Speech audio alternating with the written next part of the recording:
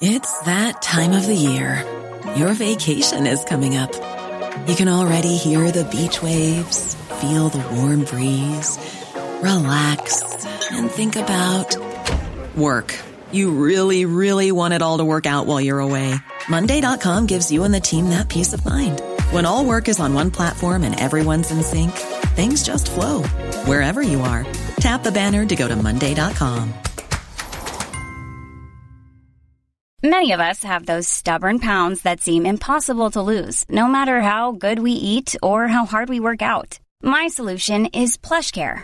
PlushCare is a leading telehealth provider with doctors who are there for you day and night to partner with you in your weight loss journey. They can prescribe FDA-approved weight loss medications like Wegovy and Zepbound for those who qualify. Plus, they accept most insurance plans. To get started, visit plushcare.com/weightloss. That's plushcare.com/weightloss. The Late Lunch with Blackstone Motors. Now open in Dundalk, beside the Dundalk Retail Park. The nearly new sale is now on at Blackstone Motors, Dundalk. You're very welcome to Thursday afternoon's Late Lunch on LMFM Radio. Lots of interesting people to meet for you again this afternoon. Let's get straight to it. I spoke to my first guest today when she published Pain-Free Life, My Journey to Wellness, a book that had a profound impact on so many people, and there were thousands, let me tell you. Talked again when she published My Life Goals Journal. And I'll tell you this book that she has out now, I've been through it and back from it and in it and out of it for the last few days, and I absolutely love it. It's Mind, Body, Soul Journal. That's the name of the book. She's a TV presenter, radio host, author, hypnotherapist, grief minister, spiritual director, wife, mum, and all-round great woman. Andrea Hayes, it's so good to see you. It is always a pleasure to be back, and I love being up here. The energy is always great, and your smile could light up a whole room. Thanks a million for that. And yours too, let me say. Let's talk straight away about this brilliant book. From the start, when you pick it up, you say something, seeking balance and harmony in life. Isn't that manana what we're all after, Andrea? And it's so interesting because sometimes it's the simplest things in life that we need, but we look outside ourselves for so many other things to approve of who we are. And really what happened to me was I did great stuff with my mind. As you said, I studied clinical hypnotherapy, and it really helped me manage my chronic pain. I haven't got the cure still. I still have chronic pain, but I helped to get my mindset right. So my mind was in a really good place. My body, was doing well, as you know, I was looking after that. And I still felt something was missing. After Goals Journal, I realised that I could use my mind to get great goals, and I came out with Dog Tales, and it was a show that I went back to Virgin Media with, and we 2 series, and I actually wrote a charity book for Dogs Trust, Dog Tales as well. So I was manifesting these great kind of achievements, and there was one thing I did want to manifest, which was a pregnancy, and unfortunately I had 3 miscarriages. So what I decided was, I was thinking, why aren't I happy? And I realised I wasn't giving my soul any attention. And I think that you need to be in harmony with your mind, your body and your soul, and all 3 comes together to make the person, the divine unit, this special soul signature we all have.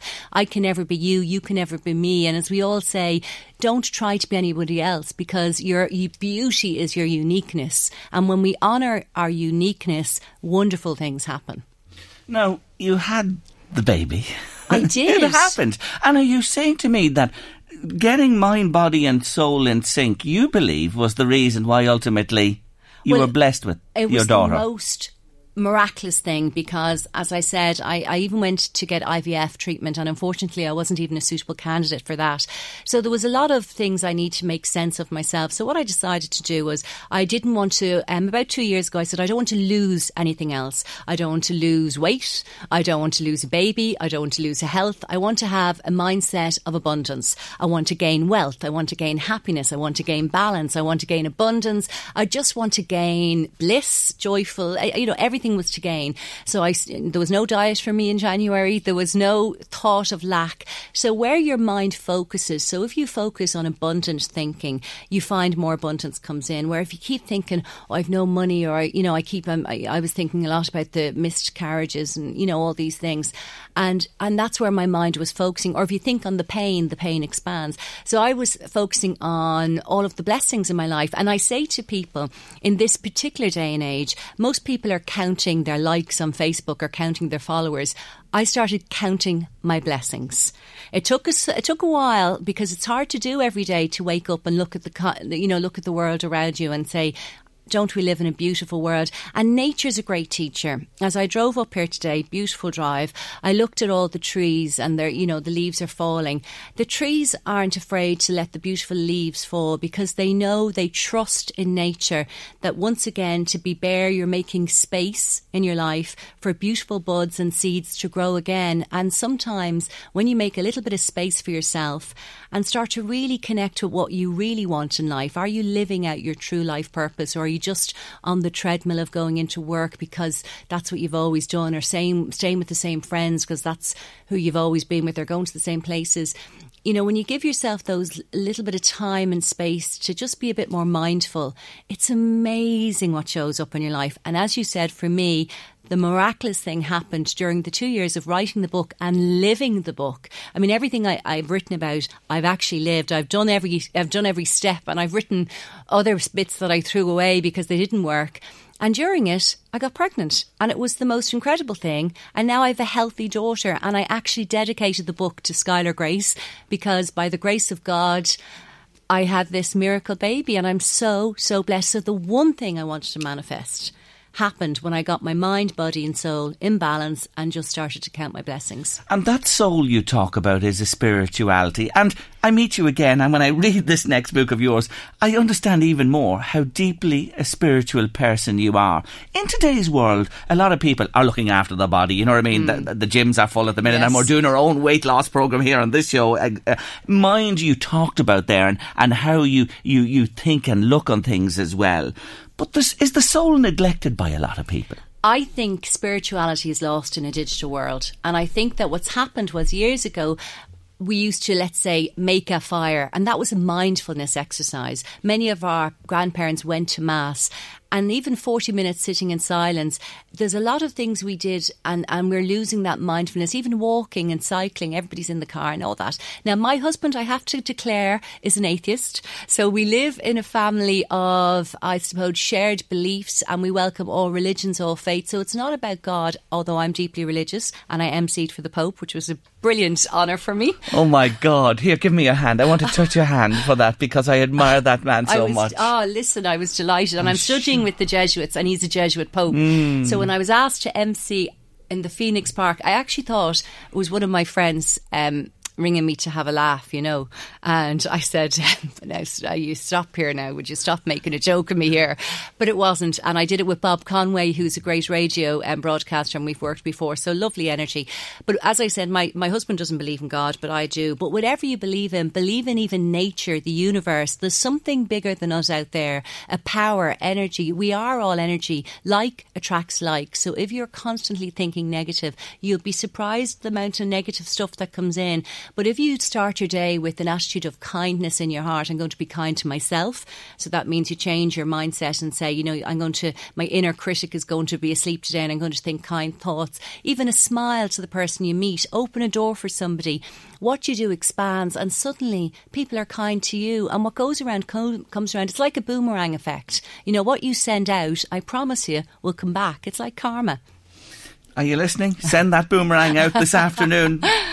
Andrea, let me ask you this, because early on again in this book, something really profound hit me, because you describe your breakthrough moment, and it involves your daughter, because you're talking and teaching her to make the sign of the cross and trying to explain to her, you know, what you can about your spirituality and faith. And she says to you, and I quote her, "If God is in everyone, then are we God?"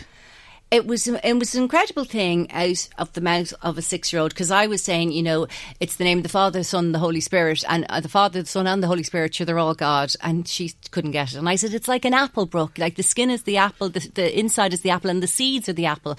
Or water can be water that we drink, but it can be ice, and also it can be vapour, the way it goes up. So then she said, are we God? And then I thought to myself, maybe that's the mystery of our faith. Maybe our heaven is on earth, and maybe we have to have faith in ourselves. And if we can have that true faith in ourselves, then we are living our divine life purpose. So instead of giving our power away, go inside. So it's an inside out job. Begin in the inside. It doesn't really matter what you look like on the outside, because if you feel awful on the inside, it doesn't matter. So start going inside first, making yourself feeling good on the inside, and suddenly your outside will just be glowing. And like me, I didn't want to lose anything, and suddenly people keep saying, God, you look marvellous after having the baby. And I feel good, I feel good. I still have chronic pain. Unfortunately, that's an ongoing issue, and I deal with that as best I can. But yeah, it was something that she said that I thought, maybe if we have our mind, our body, and a little bit of whatever's in our soul, our unique soul signature, we all came here, I believe, with the life purpose that's unique to everybody. And even if that's just being a gardener and really loving being in your garden or painting, or, doing whatever ignites your light. Whatever ignites the light. I'll tell you a funny story. I'll share it with you if I can. I met the great Gay Byrne. So last year was a pretty impressive year. I was very close to Pope Francis, and as he walked by me, because I was on the stage, and then I met Gay Byrne. And I actually could not believe it. I thought, if I meet Oprah now, my life is made. Although I'm going to say you met the Irish Pope. Yeah, but this is exactly what I said, right?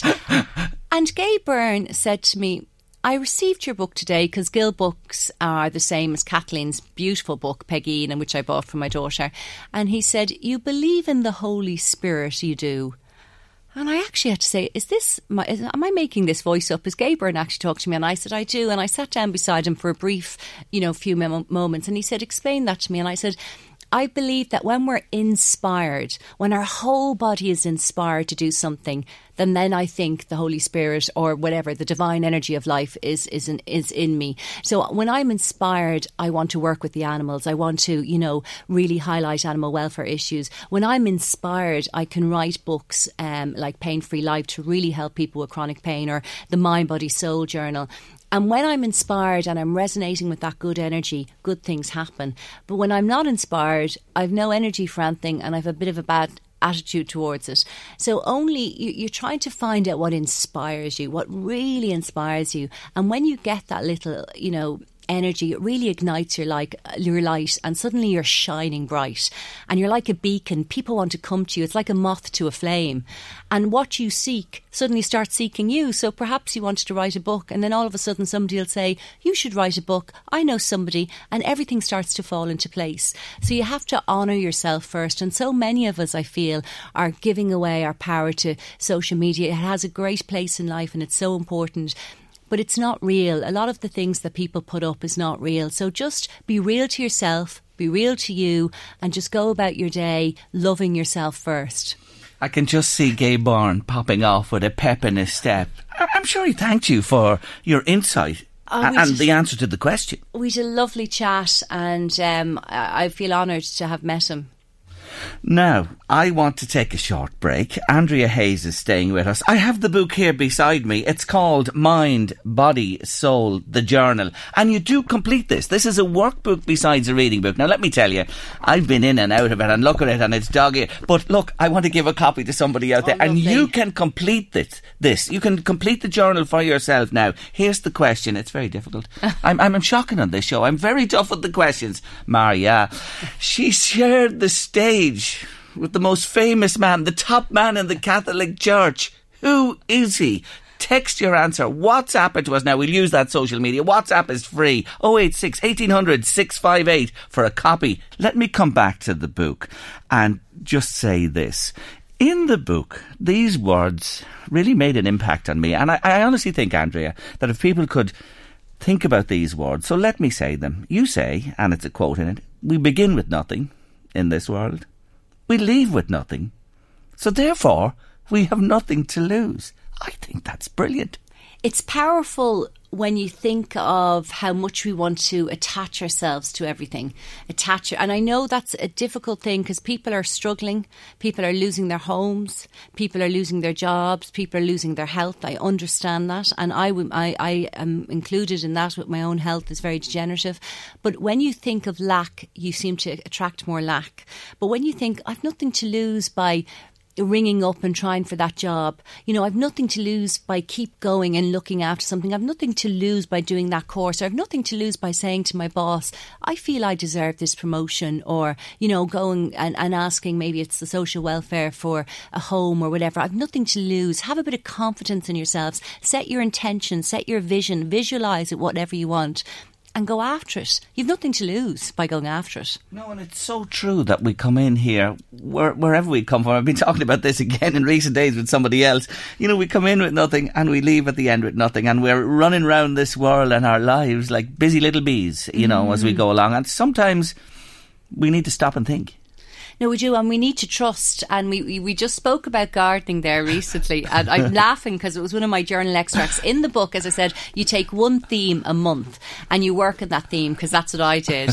And you have that page open. Hey, come on a minute, look at that. You have that open and I have this one marked here as well. It's so interesting, right? Because I had to say to my neighbour, I have a great neighbour. I've lots of great neighbours, but one neighbour, he's always in the garden. He's a lovely man, Crozier, if you're listening. And it's really interesting, because he's always in the garden all seasons, and I'm not really a gardener, but I walk my dog every day. And I see him every day, and it made me think about, because I was thinking about the trees and what we plant, the seeds we plant now will grow next year. So, the little seeds of those, intentions we have, plant them now and it might grow next year. And to prove the point to my daughter, because I was talking about Crozier doing the garden, I said, listen to the ground there, Brooke. Can you hear anything? And this is not in this particular journal entry, but I said, and she said, no, I can't hear anything. And I said, just keep listening. Is there anything underneath there? And she said, no, there isn't. And I said, but I promise you the daffodils are going to come up soon, because Crozier has planted them and they will bloom. And it's all about rooting, grounding and centering your energy in, and really going into the roots of what you really believe and think about yourself. Read that from would you read it yourself? You see, come down midways, yes. His garden. Don't read it from there. A good gardener. You see the start of the next line there. A good gardener. Yes. Just read that little paragraph to the end. So this is from my journal, right? And it's about Crozier, my gardener. And I said, a good gardener will tend to their flowers and plants by watering them, feeding them, positioning them in the correct light, and burying their roots into the soil for the earth. And I'd had a conversation about Crozier, about, where he puts his plants and all sorts, right? And we never hold the plants suspended above the ground. It seems obvious, but no matter how good of a gardener you are, if the plant is not actually rooted in the ground, it will not grow. In the same way, if I'm not rooted in the realities that are within and around my world, my best plants will not grow and bloom. What a brilliant analogy. But I had to trust that I had to trust in my health. I had to trust in my intentions and think, I might not see the benefits today. My life might not change today. But if I keep thinking positive thoughts, visualising that house or visualising getting better, and trust, that energy eventually will grow. The seeds we put in now, I promise you, will grow just like the garden. If you keep pulling them out, the way if you keep chasing them and pulling them out and going, oh, well, I'm not losing weight yet, and oh, it's never going to happen, then you lose the intention of trust and belief. Just to tell them the way this book is laid out, it's month by month. There are 12 chapters in this, and each one has a headline, and you ask people to work through this in a practical sense. You have your dare of the day, dare of the week, and you're great for your journal. You really believe in people writing things down. Yes, there's a little bit of space for writing down, but I also would encourage people to have their own journal. I have loads of journals because I write constantly. I'm a writer. But if you're not into writing, there's a little bit of space for self-reflection and self-inquiry. And then I have free meditations on the website. So even if you don't want to go to the buy the book, you can go onto the website, andreahayes.ie, and there's a free meditation kind of relaxation. And in that, there's quiet time to ask a self-inquiry question, a soul question. So you might sit with, what do I really want, for 5 minutes? And if you find that difficult, just even saying the words I am, and whatever comes after I am is very powerful, because a lot of people, they might be surprised to go, I am not good enough, or I am, not the best, or whatever. And whatever you attach I am to is powerful. So I had to say, I am healthy, I am joyful, I am love. And whatever, and just keep saying that over and over again like a mantra. Let it permeate all around your body, into every cell, and it's powerful. It's proven already through neuroscience that we can create new neural pathways in our brain to help with things like chronic pain or to help with illness. And constantly, if you tell yourself positive affirmations, it takes time. This is a year for a reason, and a month, a theme for, somebody said to me recently, I bought your book, I read it the whole lot, I loved it. And she said, I love it. And why aren't you putting up all of I'm only putting up one meditation a month. And she said, I want to do all the meditations. I said, I want you to go back to the beginning. I want you to slowly read it and let it gently go into you. It's a very gentle book. Even if it was beside your bed and you just opened it up, because I've lovely pages with quotes and lovely pictures. So there's lots of pictures in it. There's lots of quotes in it from people that inspire me. And I mentioned Oprah Winfrey. And then really old quotes. And even if you just open on a quote, let's see if we can get one here. Go on. I'll see if I can get one, okay? This is a quote now from Roy T. Bennett, and it's a beautiful picture of a bird flying, and it says, accept yourself, love yourself, and keep moving forward. If you want to fly, you have to give up what weighs you down. So there's quotes like that scattered out throughout the book. And it's really a nice book to touch and feel. I have to say, Gill books are amazing. They even give me a little ribbon, a blue ribbon. You can, and just leave it in there, as Andrea says, if you read a page, read a chapter. Yeah. But slow down. Do what she says. Are you listening? The teacher is telling you today, take it slowly, month by month as well. Look, you cover areas, and I know we can't get on them today, but I want to mention them. Don't compare yourself to others. Accept yourself. Realise who you are. Know your emotions. And you were talking earlier, your vibe attracts your tribe. I love that. That is so true. Well, do you know what? I couldn't believe it, right? The people who gave me cover quotes, like Patrick Bergen, and I don't know how the book got in his hands, but it got into his hands, and he wrote that it's a spiritual Filofax. Somebody who I'd really admire, like Nora Casey, who is a dragon, and she's very tough, and she says this book unleashes the power of you to successfully set goals for a happy, successful life. Paul from Positive Life, who's interviewed people like Deepak Chopra and everything, he says a blueprint for creating the life you want. Alan Hughes, my good pal from Virgin Media, says it's the tonic. But the one I loved, Claudia Carroll, who I love her books, so I'm a big friend of hers, I love her. She said it's not just a book to read, it's a Bible to live your best life by. And Bible, the Pope, I was just like, how is this happening? But I attracted that. So your vibe, my positive vibe, obviously attracted that lovely tribe in, which is incredible. And many more. But listen, it's a nice book. If maybe a friend of yours, you want to give a little friend a boost, or you give it to yourself as a little present, I think it would be nice. They're back in Eason. Would you believe it was sold out last week? We had our launch last week, and Patrick Bergen launched it in Lily's before it closed, and it was sold out in Lily's. It's sold out in Eason, but it's back. It's back this week in Eason. Okay, and check your local bookshop. It will be there. Mind, Body, Soul, The Journal by Andrea Hayes. Let me say, you light up my life when you come calling to Late Lunch. Wish you well. Thanks for joining us today. It's great to see you. Thank you. The Late Lunch with Blackstone Motors. Now open in Dundalk, beside the Dundalk Retail Park. The nearly new sale is now on at Blackstone Motors, Dundalk. You're with Late Lunch on LMFM radio. For the next while on the show, we're going to talk about fostering and the need for foster parents. And I'm joined by a young woman who is a foster parent. She's a great story to her life and times, and I'm delighted she's joining me on Late Lunch this afternoon. Welcome to the show, Orla Crilly. Good to see you. It's great to see you. How are you keeping? I'm keeping very well. Let's find out a little bit about Orla Crilly before we move on to talk about the fostering. You're from Grange Bellew. I am, yes. Who were your parents?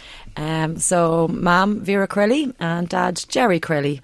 Both born and bred in that area. So, yeah, people would have... Dad was a mushroom farmer for years, so people might have known him through that. Or Mum was actually also a foster parent as well, of course, with Dad. And I suppose that's what got me into it, and that's something I always wanted to follow on in their footsteps and do as well. How many children were in the family?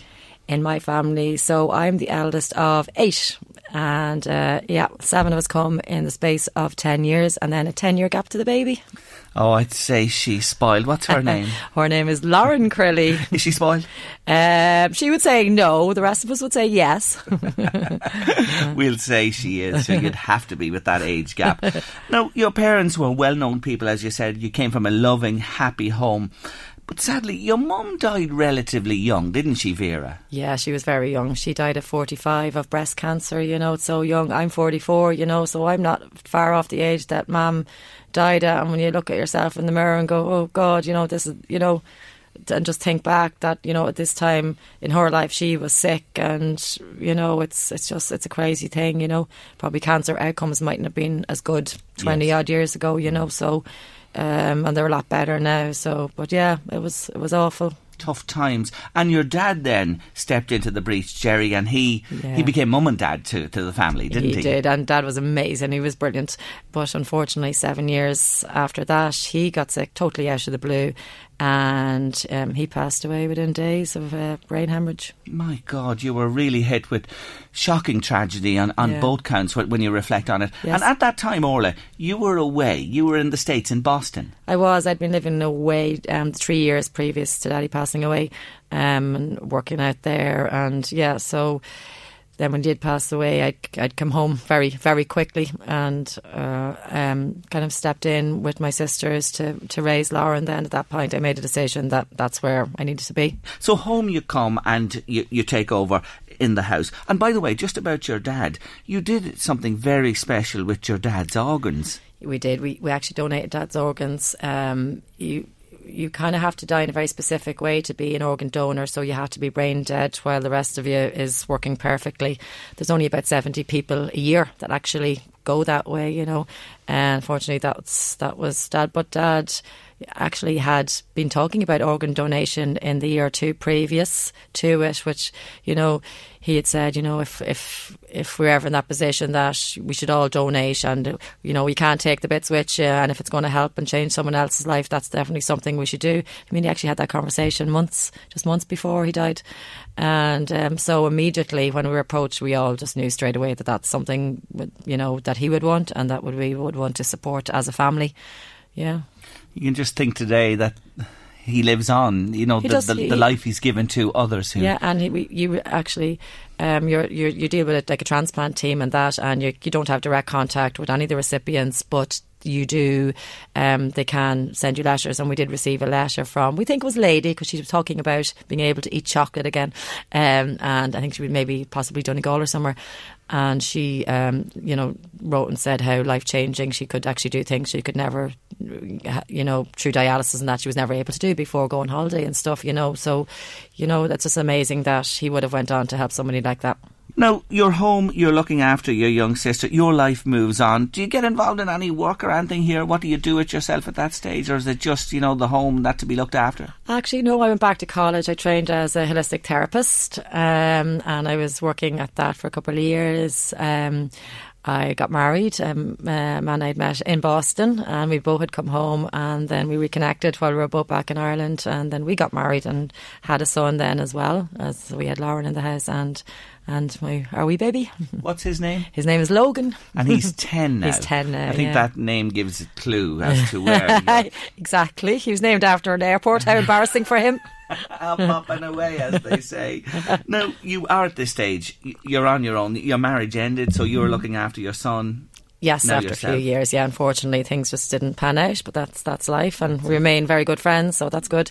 But then I was a single parent with in the house with Lauren and Logan. You've looked after your younger sister, you've come home and the house is your responsibility, you get married, you have a son, and you think, well, there's a lot going on for this woman here. What on earth turned you towards fostering? My mum and dad had both fostered growing up, so we had that experience of having foster siblings in the house, and it was a good experience. And honestly, I think I probably knew it's something I wanted to do from when I was a teenager. So I felt like I was mature enough then in my early 30s to be able to say, yeah, okay, let's start the ball rolling with this, and this is something we can do. How many children have you fostered at this stage? To date, I'm on number 10. Holy moly. And how many have you at the moment? So I've been doing it 8.5 years in the house. I have my son and I have 3 foster kids. I've had one little girl since she was a little baby, 6 months old, and she's like my own. She's an amazing wee girl. She's a brilliant character. Currently I have another brother and sister who've been with me about 15 months. One will be high-end disabilities as well. So that's a whole new ball game on top of everything else, but amazing kids. And the children you've had previously that have moved on from you, do they still stay in contact with you? Yes, they leave. they may move residence, but they don't leave like boomerangs. I've been in contact with all my kids. Some live in Dundalk. I would talk to them every day, more or less. Some are in Drogheda, and touch base with them here and there. But we'll meet up, and all my kids know that if they need me, I'm there for them. They just have to pick up the phone and ring me. And I love all my kids. They're amazing, and amazing stories, and how they have overcome the difficulties in their life my kids inspire me to keep doing it every day because of how they've been able to transform their lives and what they're achieving every day against, what most people, an adult would be like, God, I couldn't do that. That's, insurmountable odds. And what these kids have achieved just blows me away, by just, giving a safe, loving environment to a child. You can change anything. That child has the potential to fulfill all its dreams by just you being there, you being in the corner, and them just feeling safe and loved. If you can take a child by the hand and say, I love you, I've got this, I'm going to help you. That's all any child needs to hear in this world. My God, aren't they lucky, the 10 you've had and the ones that are with you currently, to have you as their foster mum. You do only foster girls, is that right? No, not, but because I was a single mum, I did shy away from teenage boys. That was just a personal reason. And I just stayed with the girls. And now, not that I don't have boys, I do. I have a boy now. It just that I just thought for me it probably suited me just to have the girls a little bit better. These are all things, if you decide to investigate fostering, these are all things you can make choices about it. You're not just sent a child and go, oh, here you go. It's about what fits in with your family as well. And if you also have other kids, they have to be happy with who's coming in. Everyone has to get on, and you might hit some rough patches, but generally, my kids are amazing. Some kids come in with no English, and the bonds, and you want to see the bonds between my son and the different kids that have come in.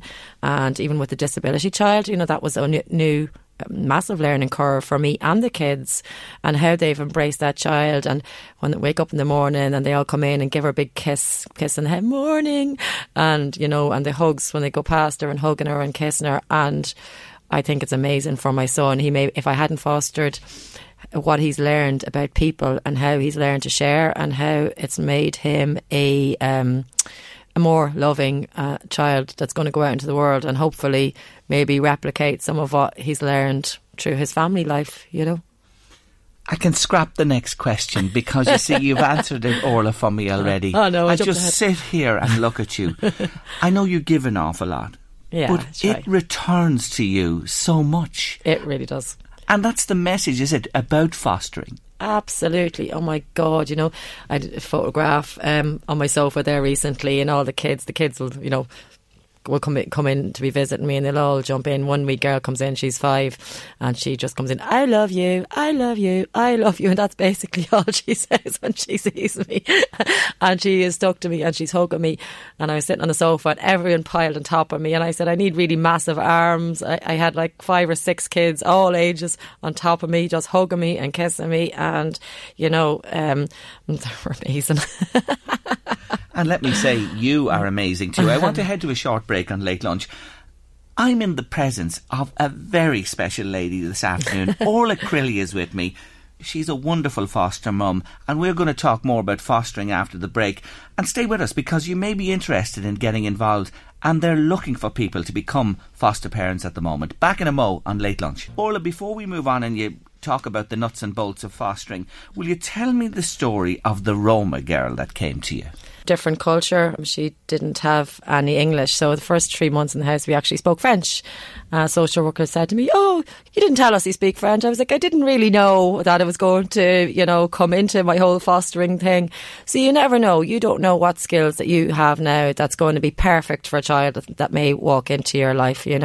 She's an amazing girl. She is out living independently now, and she's got her family, and she's an amazing girl, amazing mother.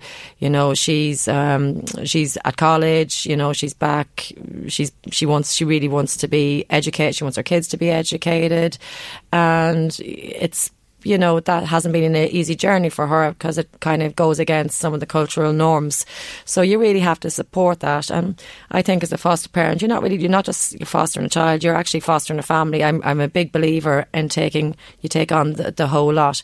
I think it's really important when you walk into a room and you meet the parents of a child that may have come to you, you're a total stranger to them. They don't know who you are. And I would go up and I'd give them a big hug and I say, as long as your child needs to be with me, they're going to be loved as much as any of the kids, my own kids as well, and they're going to be very safe. And it's so important for the families of the kids that they hear that, because they don't know who you are. It's worrying for them to say, "Oh, who is looking after my child? What are they doing at night time? Are they safe?" They don't know. It's really good to see that that they get that reassurance. It's good for the child to see that you have a little bond with the parent, because they will go, "Oh, I see mommy talking to or daddy talking to Orla, and they must like each other." So it makes it easier for the child to kind of attach onto you as well and go, "Well, mommy likes them, so I can like them too." It gives them permission to free up that that emotional space. And if things go on, honestly, it probably makes your life a little bit easier as well. That if they took a dislike to you, they might be giving out about you all the time. So if they like you, the transition between the child and home is just going to be easier. And, it just makes life happier for you, as well. It comes back, what you're giving out there, it comes back to make your job easier in the long run as well. So, yeah, I kind of think of fostering that way, which makes me maybe a little bit unusual. Well, fostering, obviously, from what you say there, children are fostered for different reasons, from different circumstances as well, and at different ages. For anyone listening today who's considering maybe looking at this from what you've said to us this afternoon, is it difficult to become a foster parent? What's the process? How do you get the ball rolling? The first place is actually get in touch with TUSLA. At the moment, for this area, there's a lovely, lovely lady called Sandra Minnick, and she is a social worker, but who's dealing exclusively with recruiting new social workers. You can kind of ring her if you're in Louth. She's on 042 93 92201, or through the Meath office at 046 9098 517. And we'll throw them out again later on. But Sandra is exclusively working to talk to people who are interested in fostering at the moment. On the 20th of February, we have an information night, and if you're not too bored of listening to me today, it'll be my first time. I'm actually going to stand up at an information night and talk to people who are interested in fostering and answer any questions. Where is that on? We don't have a location yet, but I presume it's going to be Dundalk, but that's okay, not guaranteed. We'll have more information on LMFM. Sandra, if you ring Sandra, she'll be able to fill you in more. So you would initially point of contact with her. She is telling me that within 2 weeks now, social workers will be in touch with you to start a process of assessment, and that if you started now in the next couple of weeks, you could be fostering by the summertime, which is pretty fast. It wasn't as fast, to be honest with you, 8 years ago for me, but they really speeded up, and they've worked on having that process more streamlined. Yeah, basically it's a few interviews. You fill out some paperwork, tell them about your life, or if you're doing it with a partner, with their life as well. They look at your relationship, just chatting like you would just sit and chat to people. Really, it's not difficult. People would find it maybe a little bit intimidating, but I find it really nice. And the social workers that come out are lovely, and it's just like sitting chatting, just like meeting a new friend and telling them your life story. But the assessment is a process. It has to be done. There is vetting and all that involved, and at the end of of the day, they'll tell you whether you're suitable or not, and they make an honest assessment on that. And they'll tell you early. They won't drag you through a whole process if they feel that it's not going to work out. By the time, if you're progressing really too far, it's a very good sign that you're going to get a positive outcome. So if you are thinking about it and go, I've heard bad things about Tusla, honestly, I really say go with Tusla, because you really will get the help and everything and the support that you need to be a foster parent. Okay, and of course there is a remuneration each week. You're not being asked to do this out of your own pocket or anything, and they'll talk to you about that as well. Yeah. And that is well covered there. All positive, great experience for you. So if you're interested, we'll have the numbers again available to you off 1850 715 958. That's a very familiar number to our listeners. Rather than giving them out again, sure, we'll have them off that number. If you're interested in fostering, call in now to our main number and we can pass those details on to you. Brilliant. Just before you go, a couple of things. Go on. First dates, and Daniel, you were on the television recently and you really hit it off, the pair of you, didn't you? Planning for your next trip? Elevate your travel style with Quince. Quince has all the jet-setting essentials you'll want for your next getaway, like European linen, premium luggage options, buttery soft Italian leather bags, and so much more. And is all priced at 50 to 80% less than similar brands. Plus, Quince only works with factories that use safe and ethical manufacturing practices. Pack your bags with high-quality essentials you'll be wearing for vacations to come with Quince. Go to quince.com/pack for free shipping and 365-day returns. Didn't you?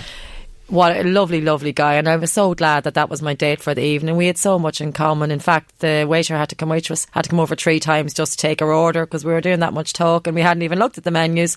We had an awful lot in common and it was great. Yeah, he had 2 kids as well, so he was a parent, so we understood the whole parenting aspect of my life.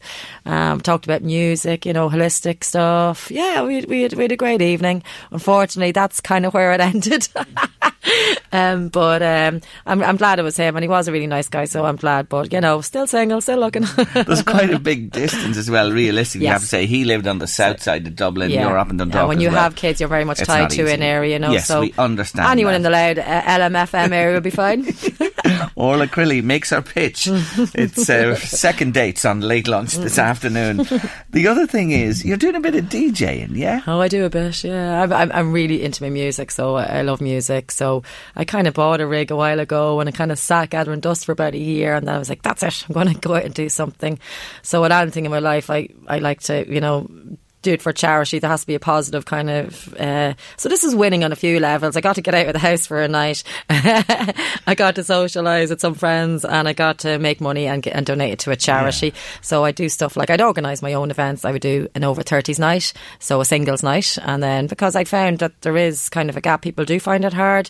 All the dating apps that we have at the moment, they're not the easiest, and it's hard to really judge from a picture if you would get on with someone in real life. So you don't know that until you're in someone's company. So I did a few of them and just some other random nights. You never know where I'm going to pop up. Can't talk about an all-rounder. And of course, you are a great fan of Dundalk Football Club. And what a few years you've had supporting the Lily Whites. Stephen's gone. Did you cry? I cried for 3 days non-stop. I couldn't handle it. And I wasn't the worst, I have to say. Some of my friends cried for about a week and they were like, I still can't. I'm still devastated. I still can't process. And Stephen's an amazing man and, a real champion for Dundalk and everything about Dundalk and the players and, supports charities himself. You might look at him getting him involved in our fostering campaign.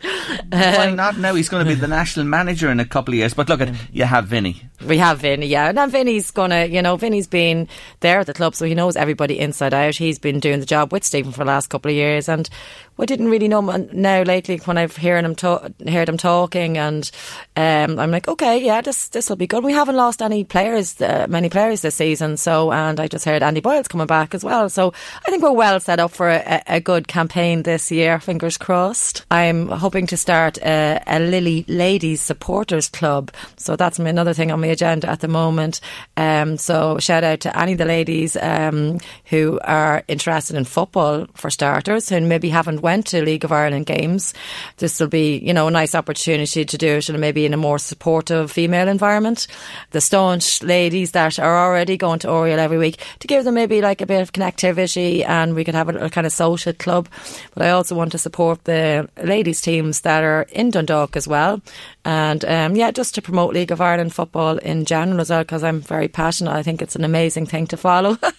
You know, I'm sitting here and I just think of a phrase that's oft used: give a busy woman a task and she'll get it done. And I think that sums you up, Orla Crilly. Listen, it's been a blast meeting you on the show today. You're terrific. You're inspiring, may I say. And if you're an example of what fostering is about, well, I'm sure they're going to be knocking the door down to get involved. Thank you for joining me. Thank you so much for having me. The Late Lunch with Blackstone Motors. Now open in Dundalk, beside the Dundalk Retail Park. The nearly new sale is now on at Blackstone Motors, Dundalk. Jerry, I'm delighted to hear that Orla is following in Vera and Jerry's footsteps. They were absolutely lovely people. I knew them well, and that comes in from Mary in Grange Bellew.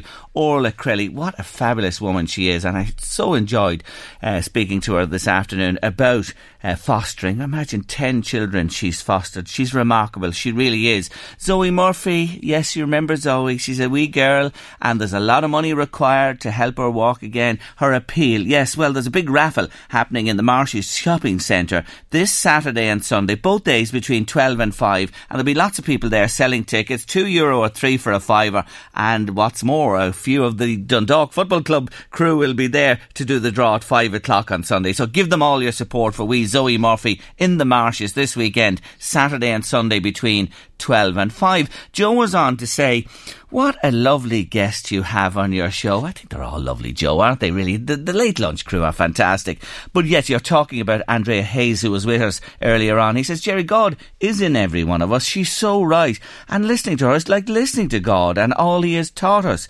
And remember, he says, God also told Moses when he asked his name, I am. And of course Andrea was saying about saying things like I am great, I am positive, I am happy, I am healthy, and it was just great listening to her, says Joe. Joe, thanks for your message to the show this afternoon. Don't forget the number 086 1800 658 by WhatsApp or text, or you can call in on 085 on 1850 715 958 if you want to call in as well. Now we're moving on the show this afternoon, and I'm delighted to welcome back for our first visit to us in 2019.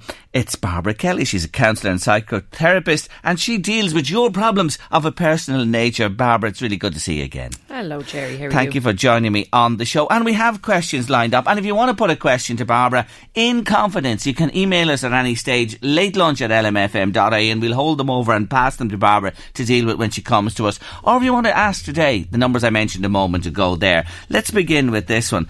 Listen to this, Barbara. I'm married for almost 20 years with 3 children in their early teens. My wife told me at Christmas that she's been having an affair with a work colleague for the last 18 months.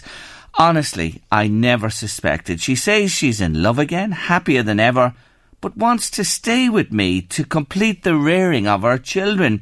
Should I kick her out, or for the sake of the children, go along with her wishes for the peace of it?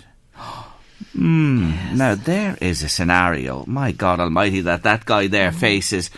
What do you say to that? I'm sure people even listening, a knee-jerk reaction already is, out the door with that woman. Absolutely. I think that's definitely, you would feel that kind of, the deceit and and isn't it funny how this gentleman's kind of initial feeling is, do I just react and throw her out, or do I actually maybe put the kids first and let her stay to almost even go through the motions of being a family so that the children can continue into adulthood? And you can see where he's coming from in that. But I suppose I would always come from the perspective of, if you really want to have happy, healthy children, so these are teenagers, so they're transitioning from childhood into adulthood, if you really want for them to be healthy and happy, then the parents have got to be healthy and happy. And my sense in this is that, for some people, an open style relationship where, you know, you can live together as a couple, but you can also have other relationships outside of that union. For some people, they are both in agreement with that, and that's their business. And for some people, it works. This is not what's going on here. You know, we hear that this gentleman, you know, this idea of there was a secret relationship happening with the person he had made a commitment to for over a year and a half. And I think there's a lot of obviously hurt and deceit that he will have to deal with around that. And the fact that, you know, his wife is saying that she is now happy and she's now feeling maybe content, but that she would like to remain to continue raising the children. At the end of the day, you know, is this okay with him? Is he happy to continue with that? You know, maybe it's like a facade, and my sense is that he's not, that he perhaps feels as if, you know, well, if I put the children's needs first, but by putting his needs first and realising that if he can really look and see what does he need, is he okay with this? Is he not okay with this? Well, then the children will be okay. They will adapt as well. And the reality is that, you know, this lady has made choices. She has chosen to, you know, develop a relationship with somebody, kept it secret, has now come out and spoken about it to her husband. And the reality for all of us is that when we make certain choices in our life, there are consequences to those choices. And in this situation, I am imagining that this gentleman is not okay with it to continue as it is. So part of the consequences are that, you know what, maybe they need to now sit down and come up with a new plan about how this is going to be. They may need to go and get some, you know, maybe support around that through mediation or couple work, not with necessarily the view of bringing them back together, but with a view of how do we proceed into the future? What way is this going to work?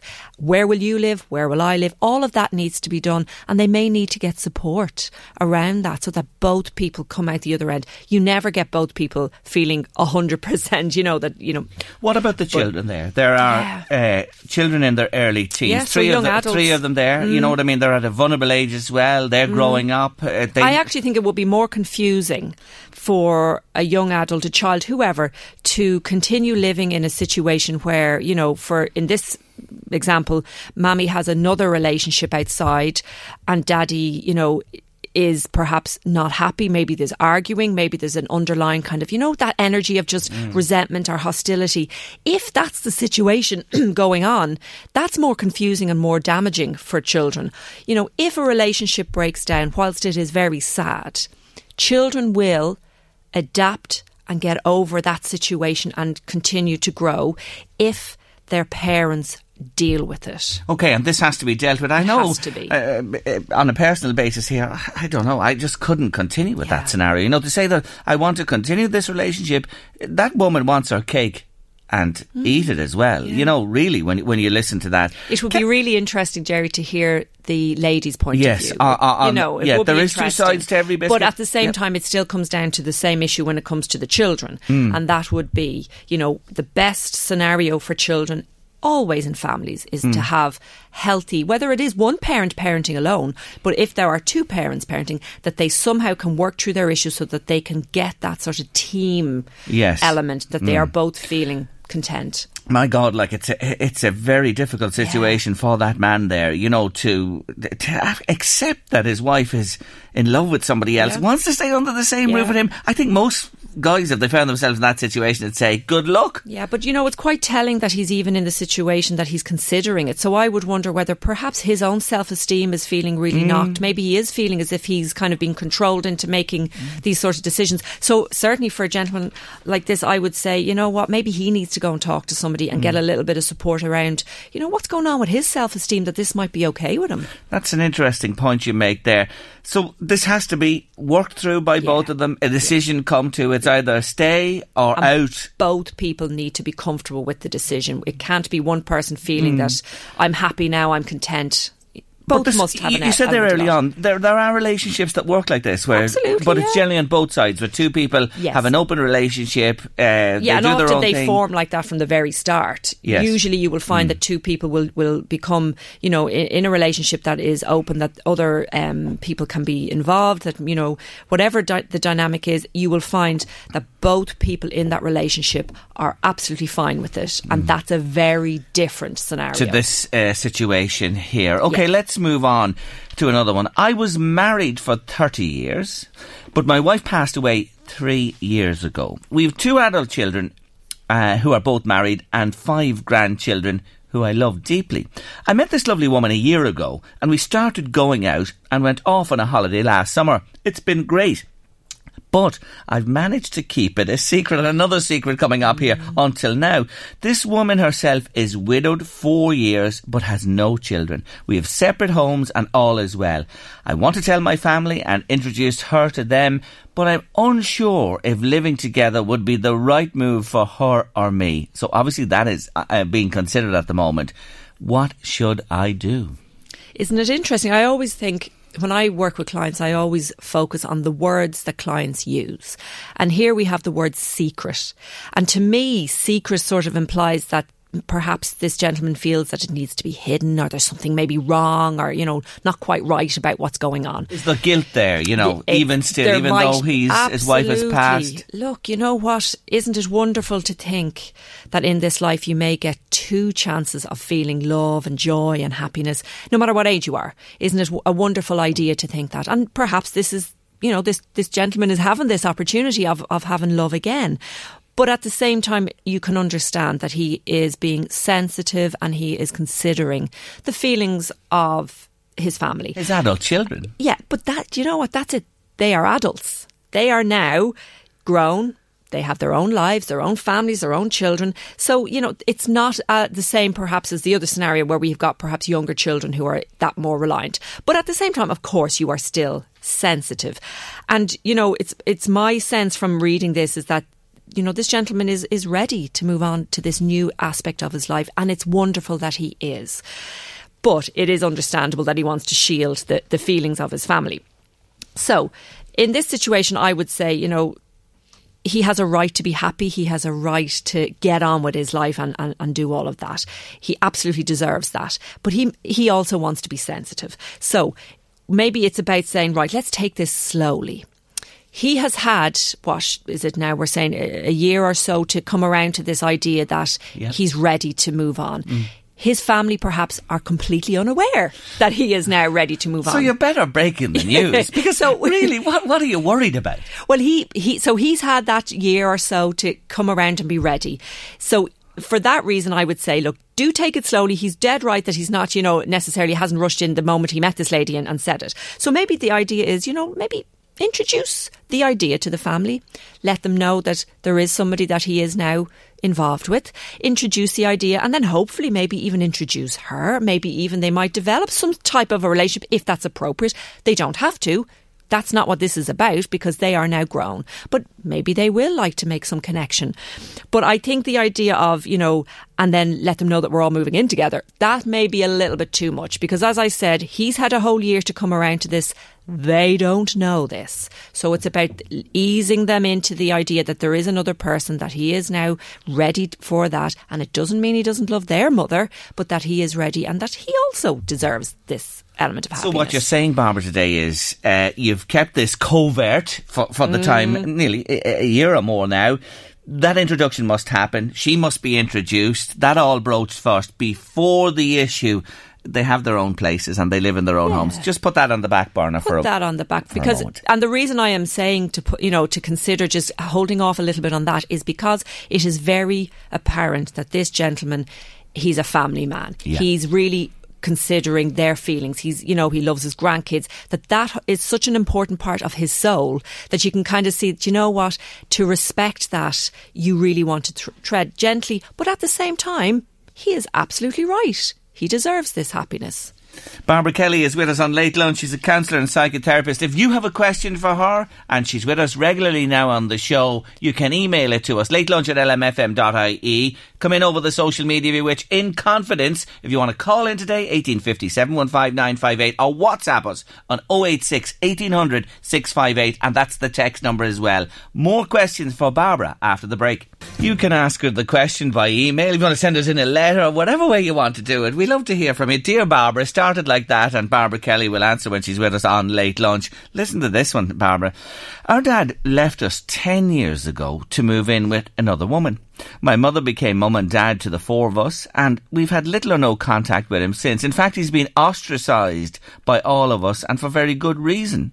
However, he's now extremely ill and wants to reconnect with us sooner rather than later.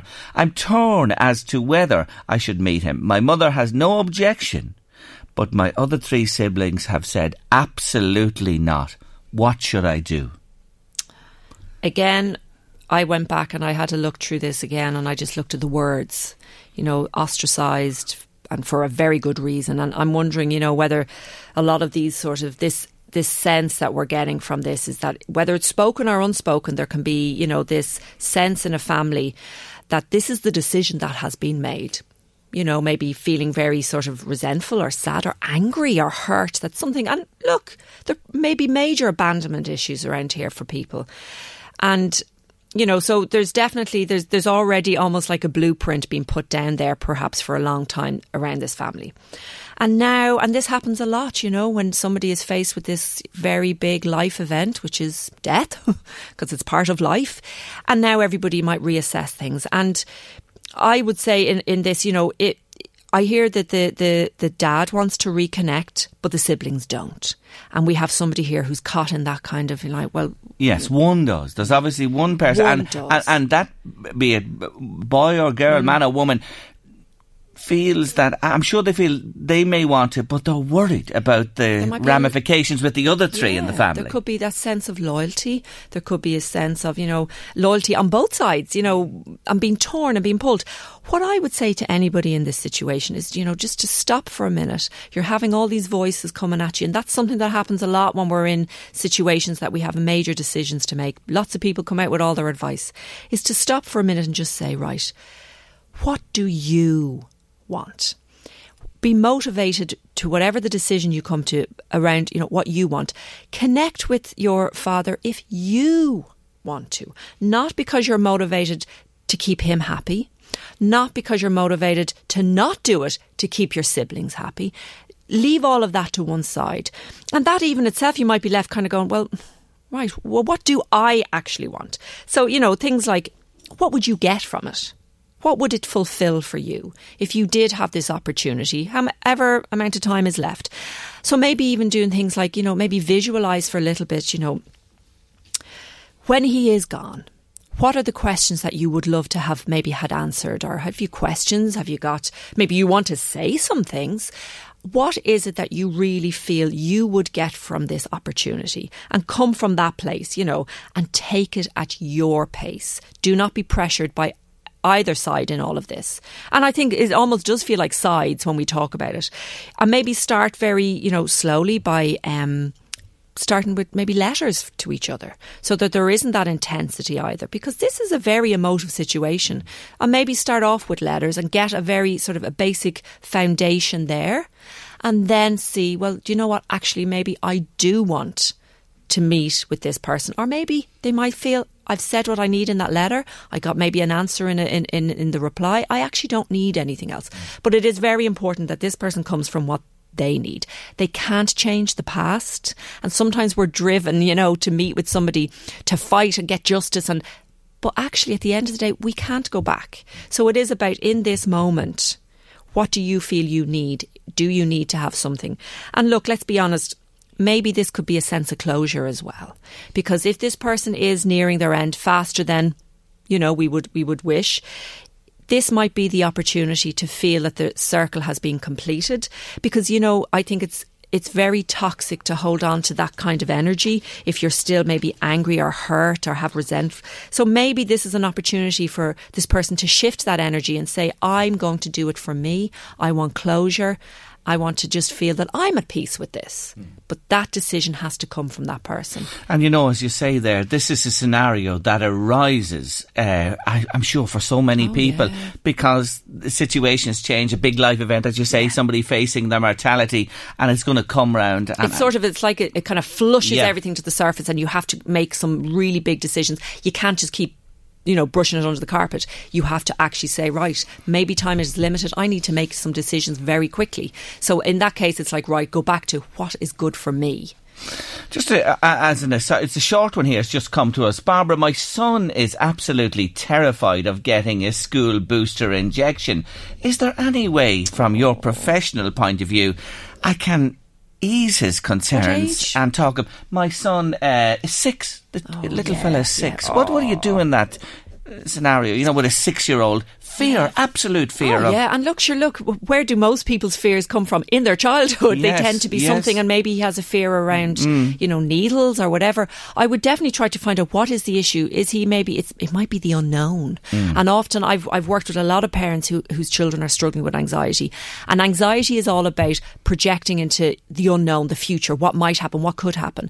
So I would suggest maybe that this mum tries to pinpoint if it is something that might have happened before. Maybe he had a very poor experience in the past with a doctor or with, in hospital.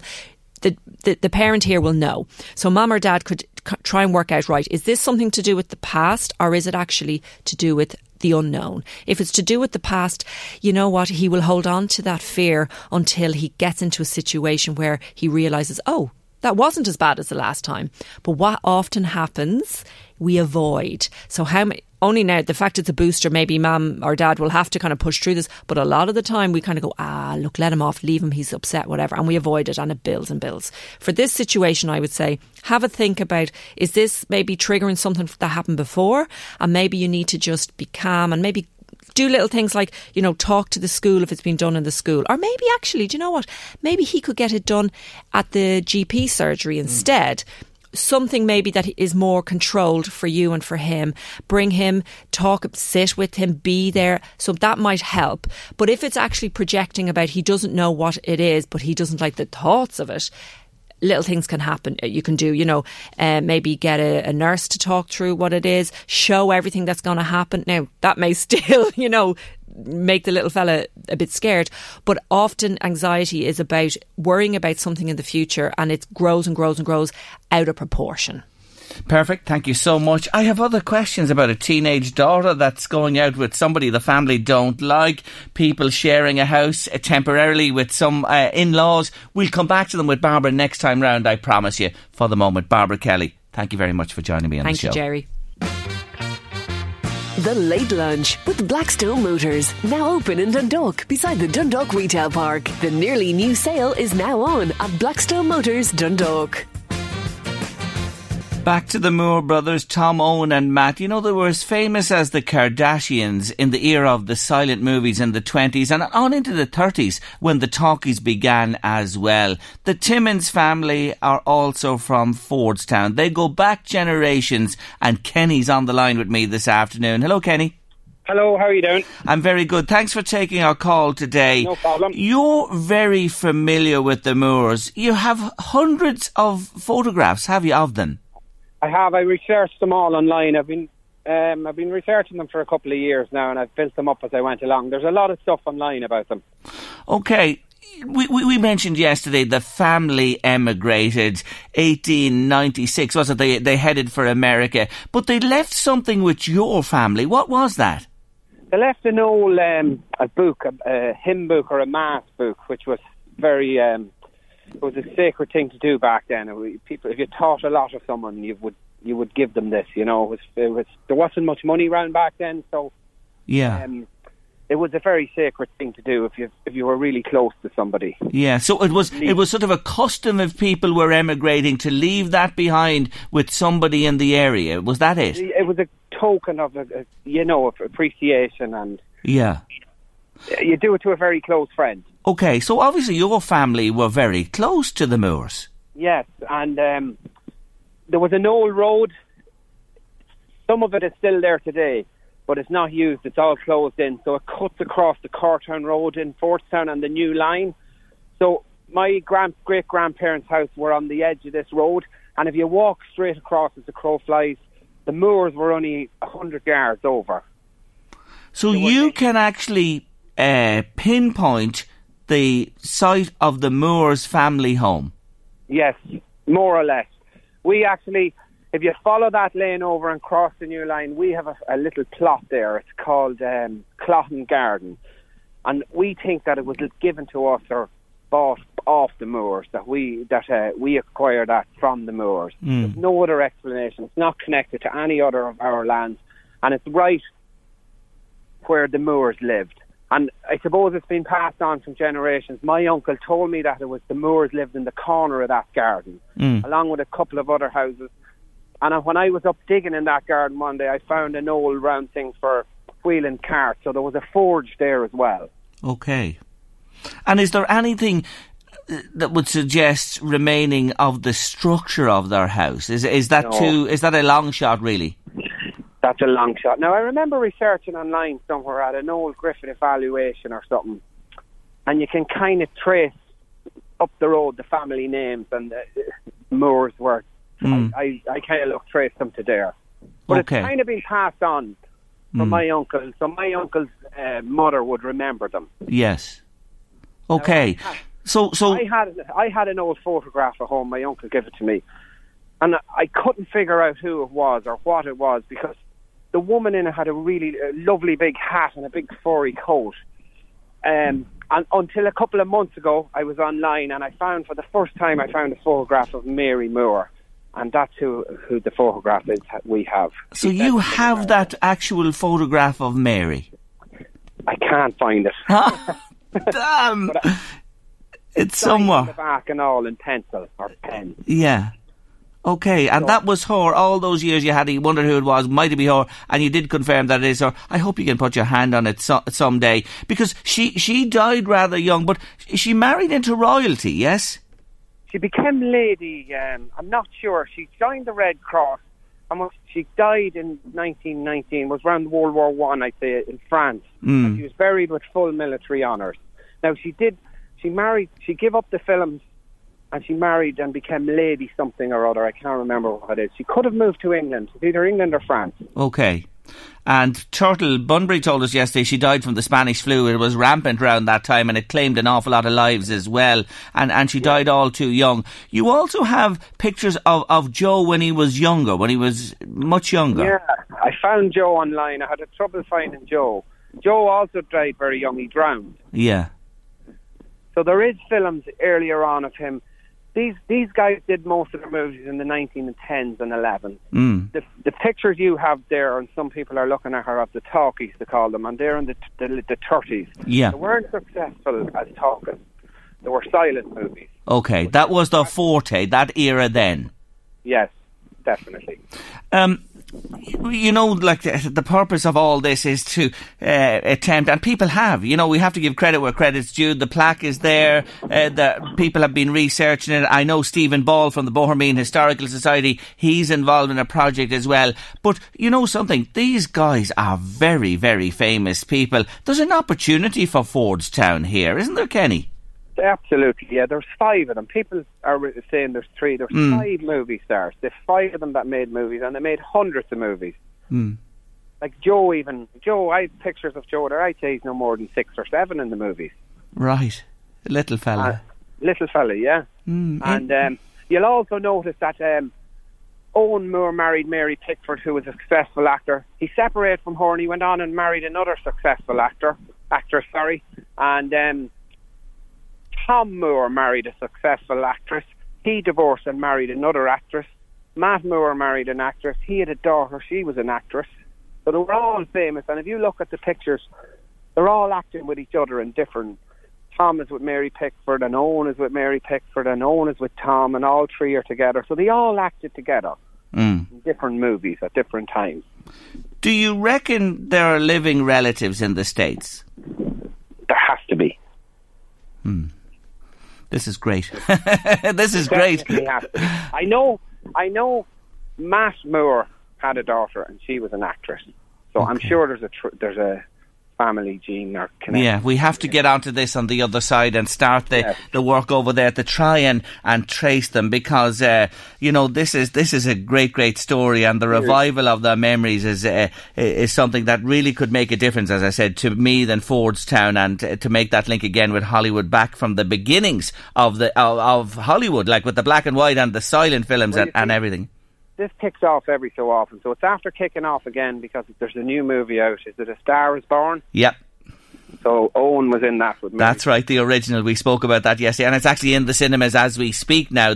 It's the third or fourth remake of the movie, but Correct. you're right, Owen was in the original of this.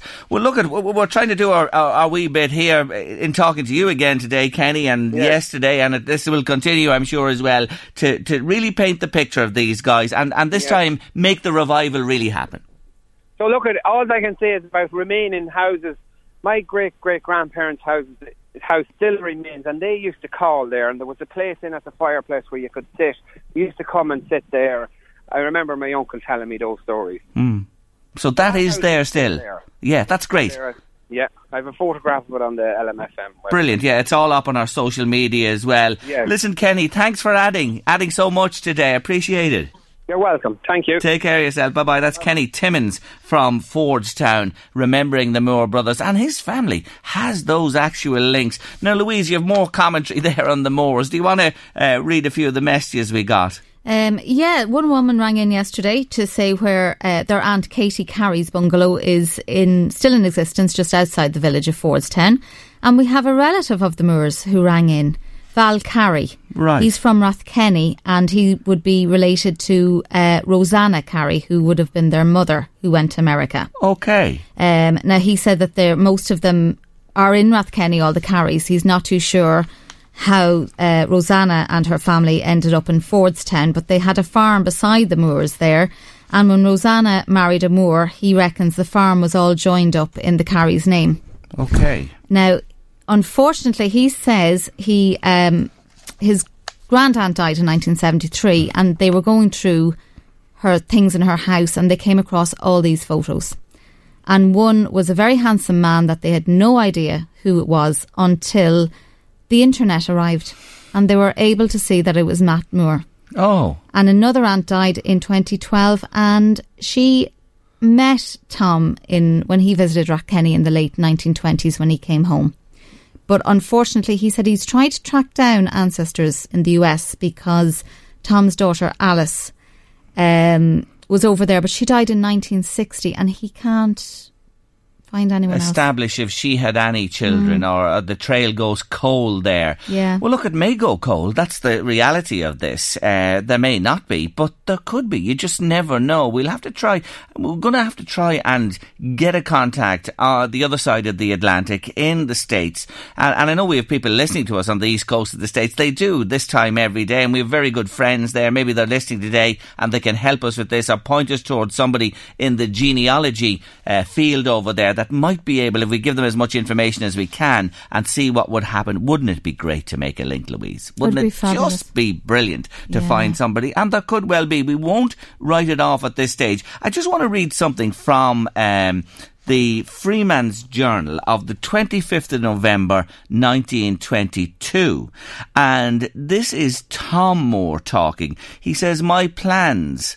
Well, I'm going down to the place where I was born near Kells and see if anyone remembers me. I don't suppose anyone will, because Dad took us, all 6 of us, away to America about 27 years ago and settled down in Toledo, Ohio. But though so many years have passed and I have but the faintest memories of my birthplace, I've heard so much from him that I'm sure I can walk up to some of the oldest inhabitants and call them by their first names. And I can find the boreen," we were talking about that just a moment ago, "that led off the main road to the old home with my eyes shut," he said then. And that was all, because friends came and took him away. But one of these days, perhaps, this is going on, that was the quote there, and then it goes on to say, one of these days, perhaps, when he sees the old home and the oldest inhabitant, Tom Moore will have a story of how he rose from Fordstown to enchanted circles in Movieland. And that's a lovely little piece there from the Freeman's Journal, dated the 25th of November 1922. So he was going back to Fordstown to see if he could find his place or his people there. So interesting indeed. I'll say it to you again. If you know anything of the Moores from Fordstown, if you missed us yesterday, listening today, or you're hearing this, we'd love to hear from you. If you can paint any more of this picture, put the pieces together, And once more, if you're the other side of the Atlantic, that's where we want to turn our attentions now to see if something will happen over there, or can we unearth something about them. God, it's terrific. It really is. Little do you know, Louise, do you? Look at they could be gone and lost forever. But as Kenny was saying there, the movie in the cinemas, A Star Is Born Again, has sort of brought this to the fore. But you were onto it before this movie, weren't you? But Jerry, even if the trail does die, like there's a movie in them. Really, isn't there? Like, it's a real rags to riches story, from farming to all 5 of them boosted to the the top of their game. Yeah, unbelievable. There really is. When you see, Laurel and Hardy were mighty famous as well. But we do say to you again, the Moores were superstars in their day back then. They really, really were. And they were drifting from memory, forgotten about, but by God, they're back centre stage now, and it's in the national media today. We broke it here on Late Lunch yesterday afternoon, and you're going to hear more about it, I'm sure, over the coming days. This will run and run. But we're going to work, aren't we? You are certainly, Louise. Yeah. And when you put Louise on the scent of the Cookstown Sizzle, look out. She'll find out what's to be found out. Anyway, that's a lot on Late Lunch for this Thursday afternoon. Have a lovely evening. Back tomorrow. Women with Opinions. Lots to chat about. See you then. The Late Lunch with Blackstone Motors. Now open in Dundalk, beside the Dundalk Retail Park. The nearly new sale is now on at Blackstone Motors, Dundalk. Hi, I'm Daniel, founder of Pretty Litter. Did you know cats tend to hide symptoms of sickness and pain? I learned this the hard way after losing my cat, Gingy. So I created Pretty Litter, a health monitoring litter that helps detect early signs of illness by changing colors, saving you money and potentially your cat's life. Pretty Litter is veterinarian developed, and it's the easiest way to keep tabs on your fur baby's health right at home. Go to prettylitter.com and use code ACAST for 20% off your first order and a free cat toy. Terms and conditions apply. See site for details. Planning for your next trip? Elevate your travel style with Quince. Quince has all the jet-setting essentials you'll want for your next getaway, like European linen, premium luggage options, buttery soft Italian leather bags, and so much more. And is all priced at 50 to 80% less than similar brands. Plus, Quince only works with factories that use safe and ethical manufacturing practices. Pack your bags with high-quality essentials you'll be wearing for vacations to come with Quince. Go to quince.com/pack for free shipping and 365-day returns.